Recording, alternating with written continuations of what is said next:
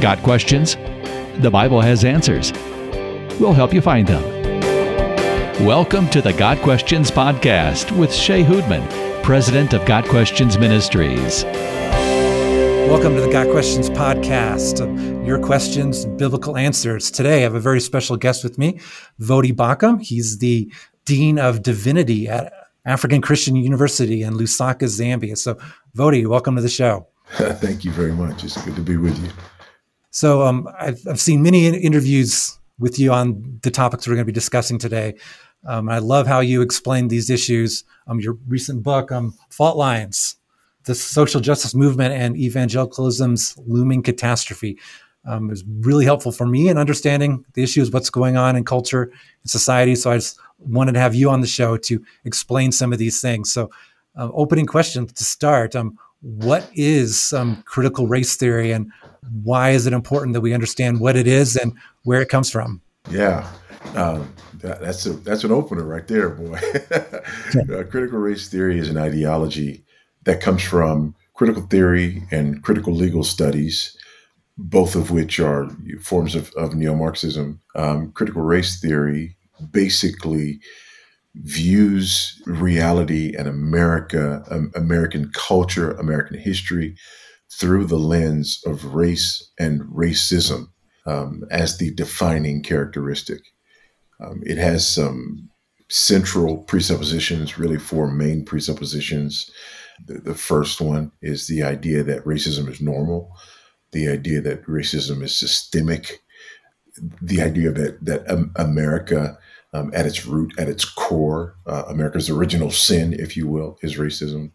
Secondly, the idea of interest convergence, which is the idea that white people are incapable of righteous actions on issues of race and racism unless their interests converge with those of people of color. It's kind of a total depravity, if you will. The third one is anti-liberalism. And by anti-liberalism, what I mean is not like liberal conservative, but liberalism as in, Enlightenment ideology, meritocracy, objective truth, so on and so forth. And the fourth one is this idea that we ascertain and understand truth through narratives and counter narratives. So you have to elevate the voices of minorities in order to understand truth within the context of this Marxist oppressed paradigm.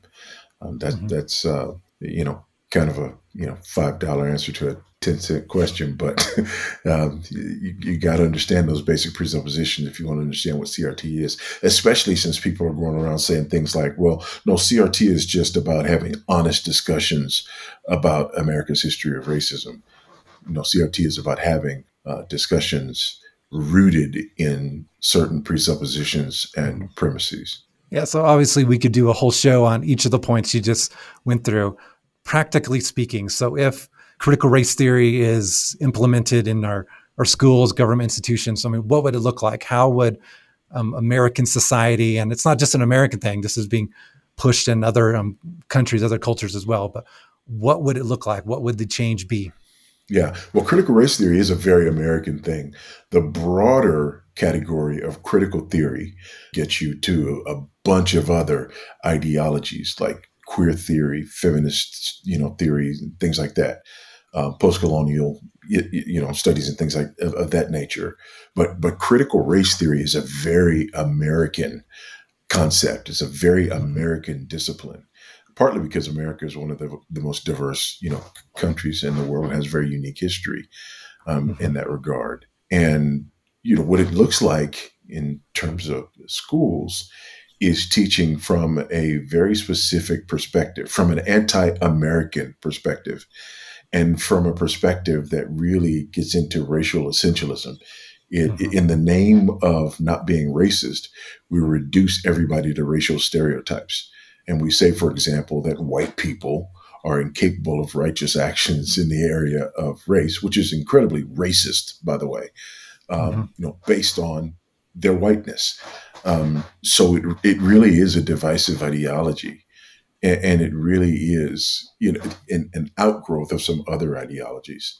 So it's not surprising that this is happening in our schools. The public school system is really the 10th plank in the Communist Manifesto. So mandatory government education is in many ways a Marxist idea. So it really, people shouldn't be surprised that a neo-Marxist idea like critical race theory would be taught in the Marxist government education system. So we've got so many issues tied together with this. Summarize for us, again, a whole episode could be done on this question itself, but how and in what ways, what many ways is critical race theory incompatible with a Christian and biblical worldview? Well, critical race theory and the critical social justice movement. And let me say this, my book is not about critical race theory. My book is about the social justice movement, and critical race theory is a small part of the social justice movement.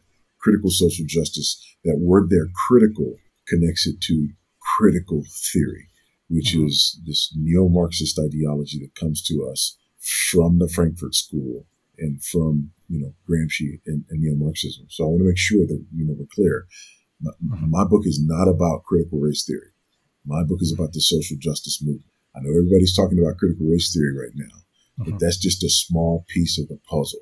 And if you get bogged down on critical race theory, then you miss the bigger picture, which is where critical race theory comes from. It comes from critical theory. It comes from neo-Marxism, this neo-Marxist ideology. And so this neo-Marxist ideology is antithetical to biblical Christianity in a number of ways. First of all, when it divides the world into the oppressor-oppressed categories. For example, critical social justice movement sees the oppressive hegemony as white, male, heterosexual, cisgendered, able-bodied, native-born, all the way down to Christian. So according to critical theory and according to critical social justice, Christianity is the boogeyman. Christianity is the hegemonic power that oppresses other people. And so we have to understand that this is not just about race. The critical social justice movement is about an ideology that is rooted in neo-Marxism that divides the world up into categories of oppressor and oppressed.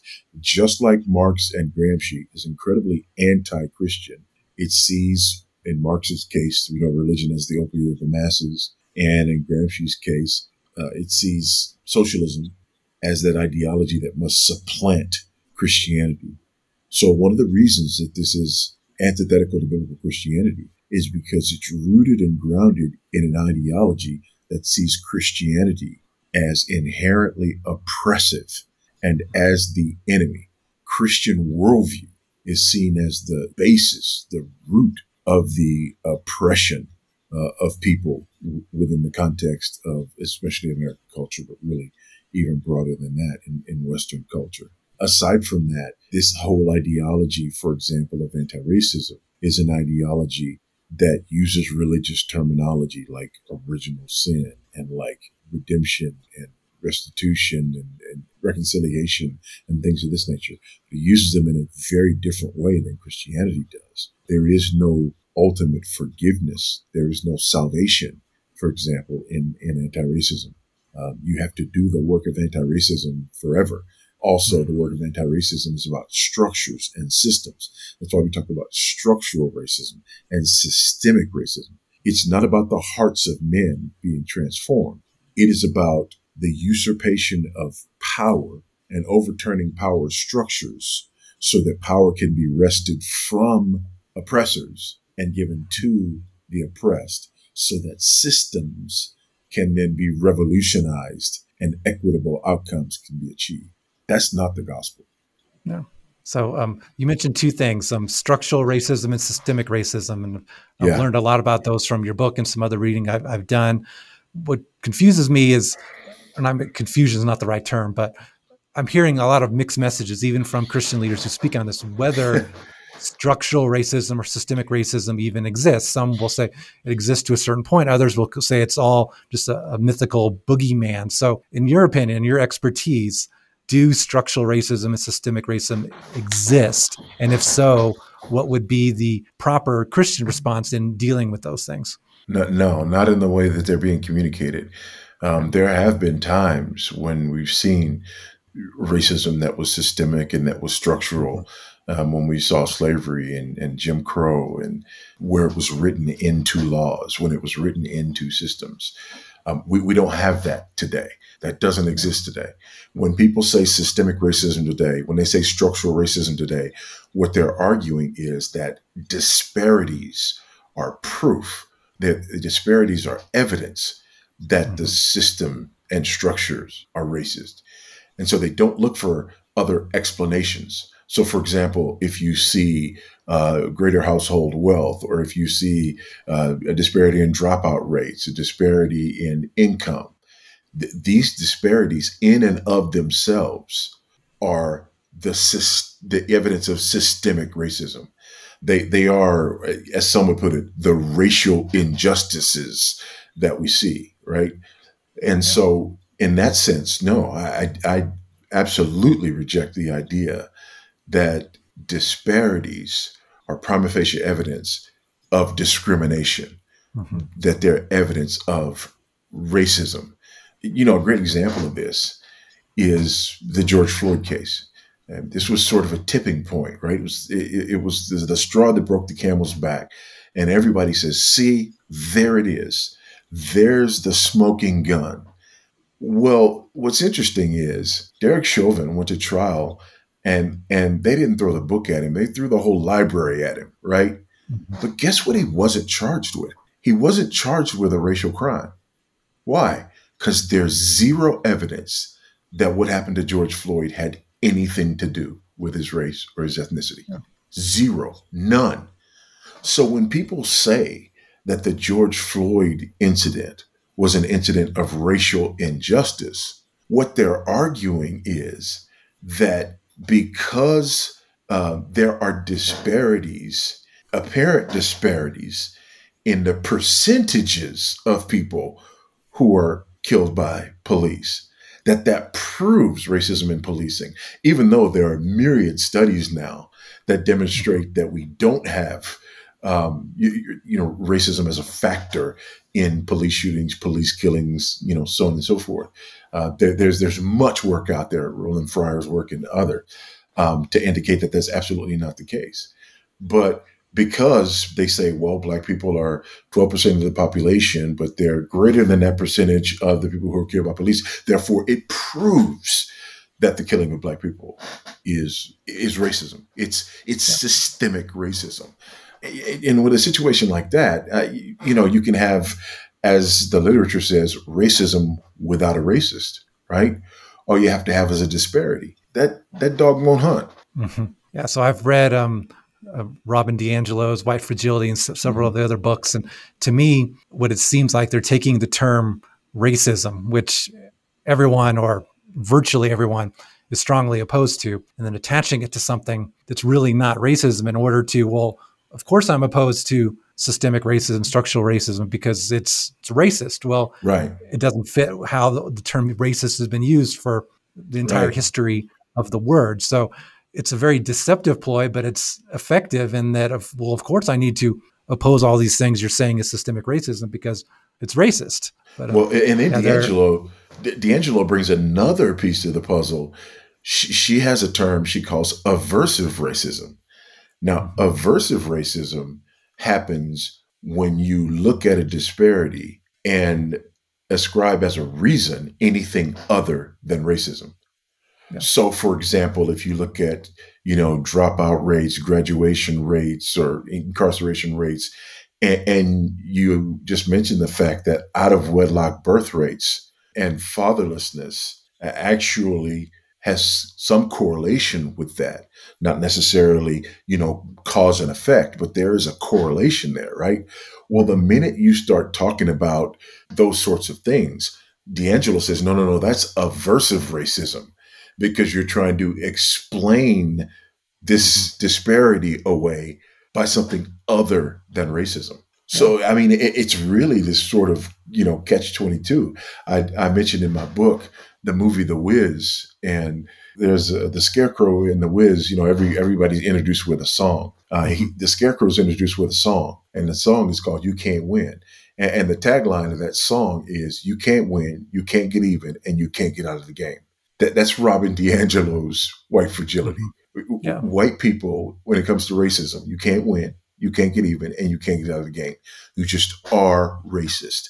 And even if that phrase offends you, it just offends you because of your racism. Yeah. So a couple questions I really, really wanted to get to. Again, your book Fault Lines came out just a couple months ago, and it's tremendous. We will include links to it both on our podcast.gotquestions.org page and also in the description field on YouTube. Cannot recommend this book more highly. Hugely helpful for me. But very practically speaking, with these last two questions I want to hit you at first. So we all agree that racism does exist, that racism still is a problem.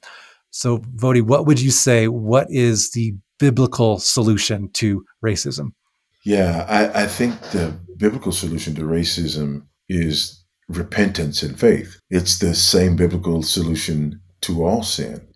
Mm-hmm. And first we have to understand that racism from a biblical perspective is about, to borrow a classic book title, Pride and Prejudice, right? Mm-hmm. On the one hand, it's pride in one's own race to the extent that we believe that we're superior to other people because of our race or ethnicity, and prejudice against people of other races, believing that they are inherently inferior because of their race or ethnicity. It's showing partiality when the scripture tells us very clearly that we're not to show partiality either to the rich or to the poor. And certainly we're not to show partiality based on anybody's ethnicity. And the Bible's answer to this is a couple of things. Number one, we recognize that in the cross, Christ reconciles us.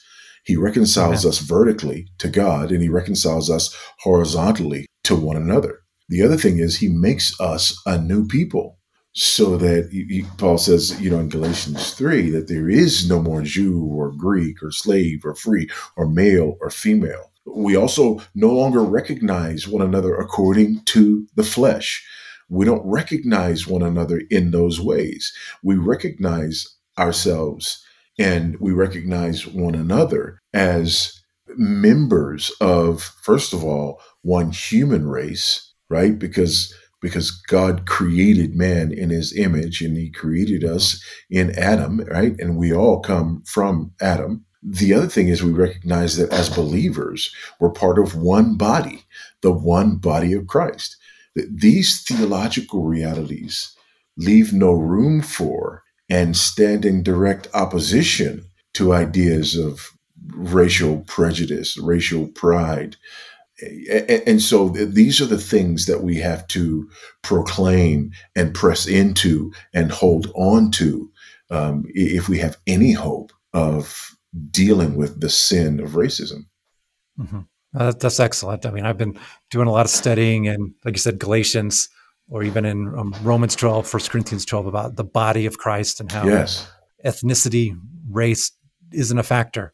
There's diversity of gifts, but those passages don't even go into race. We're all one in Christ, one body, and one body that glorifies God and ministers to each other and to the world best when we're serving together. So Amen. It's a hugely powerful reminder. And we have to look, we have to, again, there's this new phrase that people are using, black and brown bodies, right? And they talk about, the abuse of black and brown bodies and we have to, acknowledge black and brown bodies, and how offensive. I'm not a black body. I'm a soul. I'm a person. How dehumanizing is it to talk about people as black and brown bodies? That's absolutely ridiculous. And again, we don't see or judge one another according to the flesh. And that phrase, black bodies, brown bodies, goes directly against the scriptural admonition. And it also dehumanizes and devalues people and separates people based on their melanin count. It's absolutely horrible. So my final, or you just gave me another question I might want to ask if we have time, but final question, and a wise friend has already given me a little advice, but I would love your input on this as well. And you mentioned it earlier in terms, whether we call them points of intersectionality or whatever. I'm white, I'm male, I'm heterosexual, cisgender. no major disabilities, although some might disagree with that. So sometimes I struggle with how can I even speak about issues of race in the current culture. The advice I received is truth is colorblind, that we're all called to speak the truth in love, and being of a certain skin color does not exempt us or require us necessarily to speak on certain issues. But give me some advice here. How can I, as a white male, speak on these issues, recognizing I'm already behind the eight ball? But what are some pointers on speaking the truth in love on these race-related issues? Because I'm the last person the culture and society wants to hear from on this. Yeah, well, we speak, number one, we speak as ambassadors, right? Mm-hmm. There is no truth that God calls me to preach because I'm qualified. That's the first thing. I mean, we're all twisted up on this, right? And we're making some false assumptions. And first of all, I don't preach about anything. I don't speak for anything or against anything because I'm qualified to do so. Mm-hmm. I preach because I'm compelled and called to do so by the one who is qualified to speak to and about all things, right? If that was the case, how could I preach? If we go down that rabbit hole, right? I don't have the authority to speak about X, Y, and Z because I'm not X, Y, and Z. Well, now all of a sudden, the Bible is insufficient to speak to women because we don't have female authors, right? If we follow that to its logical conclusion, that's where we end up. So first, we have to reject that thinking. And secondly, we have to press these issues based on the authority of Scripture, because we speak from the authority of another. And then thirdly, when people take offense, we've got to push back against that. For example, by pointing out the fact that, the Bible can't speak to women. The Bible can't speak to modern people because we don't have Scripture written by modern people. The Bible, again, it's absolutely ridiculous. We can't get there from here. So I think we have to recognize that reality. We have to operate from that reality. And then when we engage with people who are offended, we have to press that reality and force them to recognize that the argument that they're making is really, again, if you follow it to its logical conclusion, it ends everything. It destroys everything in terms of communication and authority. Mm-hmm. So my final question, thank you again for that encouragement there, because it's something that I struggle with. And so other people have told me that they feel so uncomfortable even talking about race-related issues because they feel like no one wants to hear from them. But one of the previous guests I had introduced me to your skin folk, but not kinfolk concept. Even African Americans, that if you don't toe the party line on these issues, well, you're not even eligible to speak. And I'm sure you have experienced this. And I love in your book, there's an entire chapter dedicated to explaining your background and how you are. I know you already talked about not being qualified to talk about something, but you've had an experience which makes you an expert on this topic and multiple things. But tell me what it's like for you, just as a Black man, to, in a sense, be told that you can't even speak because you aren't, I guess, towing the party line on it. Yeah, I'm the Black guy who hates Black people so much that I've been living and serving for the last 6 years in an African country. It's ridiculous. Ultimately, I've just had to develop a thick skin. Yeah. And when these things happen, when I experience these things in other areas, I'm not, new to controversy. Yeah. But, when you say things that people don't like and they call you names, a couple of things happen. Number one, after the sting goes away, you realize, hey, I'm okay. Mm-hmm. And then the second thing you realize is they never answered my argument. They just called me a name, right? And so I'm not saying that sort of makes the sting go away forever and that you never, you never feel that again. But I've gotten used to this idea of people coming against me in that way and dismissing me in that way. And I recognize that it actually makes my point. That's quite racist. If, also is that I'm not really Black because I'm arguing for ideas that don't fit within the paradigm of Blackness. Well, that means you have a limited, racist, stereotypical paradigm of Blackness. So you're the racist, right? If that's you, if you're arguing that I'm not really Black because I'm not towing an ideological line, then you have put all Black people into a box, and you're saying that anybody who does not fit into that box is not really Black. That is the ultimate in racial stereotyping. Powerful. Again, Voddie, thank you so much for being on the show. Again, the book Fault Lines, highly recommend it. It's available on Amazon. We'll include some links to where it can be purchased, and also include some links to where you can follow Voddie, learn more about his ministry, learn more about African Christian University and the other things that he's got going on. So again, Voddie, thank you for being on the show. Oh, you're very welcome. It's been my pleasure. And thank you for your expertise, your words of wisdom, and your words of encouragement to me. Much appreciated. Amen. So this has been the Got Questions podcast. Got questions? The Bible has answers. We'll help you find them.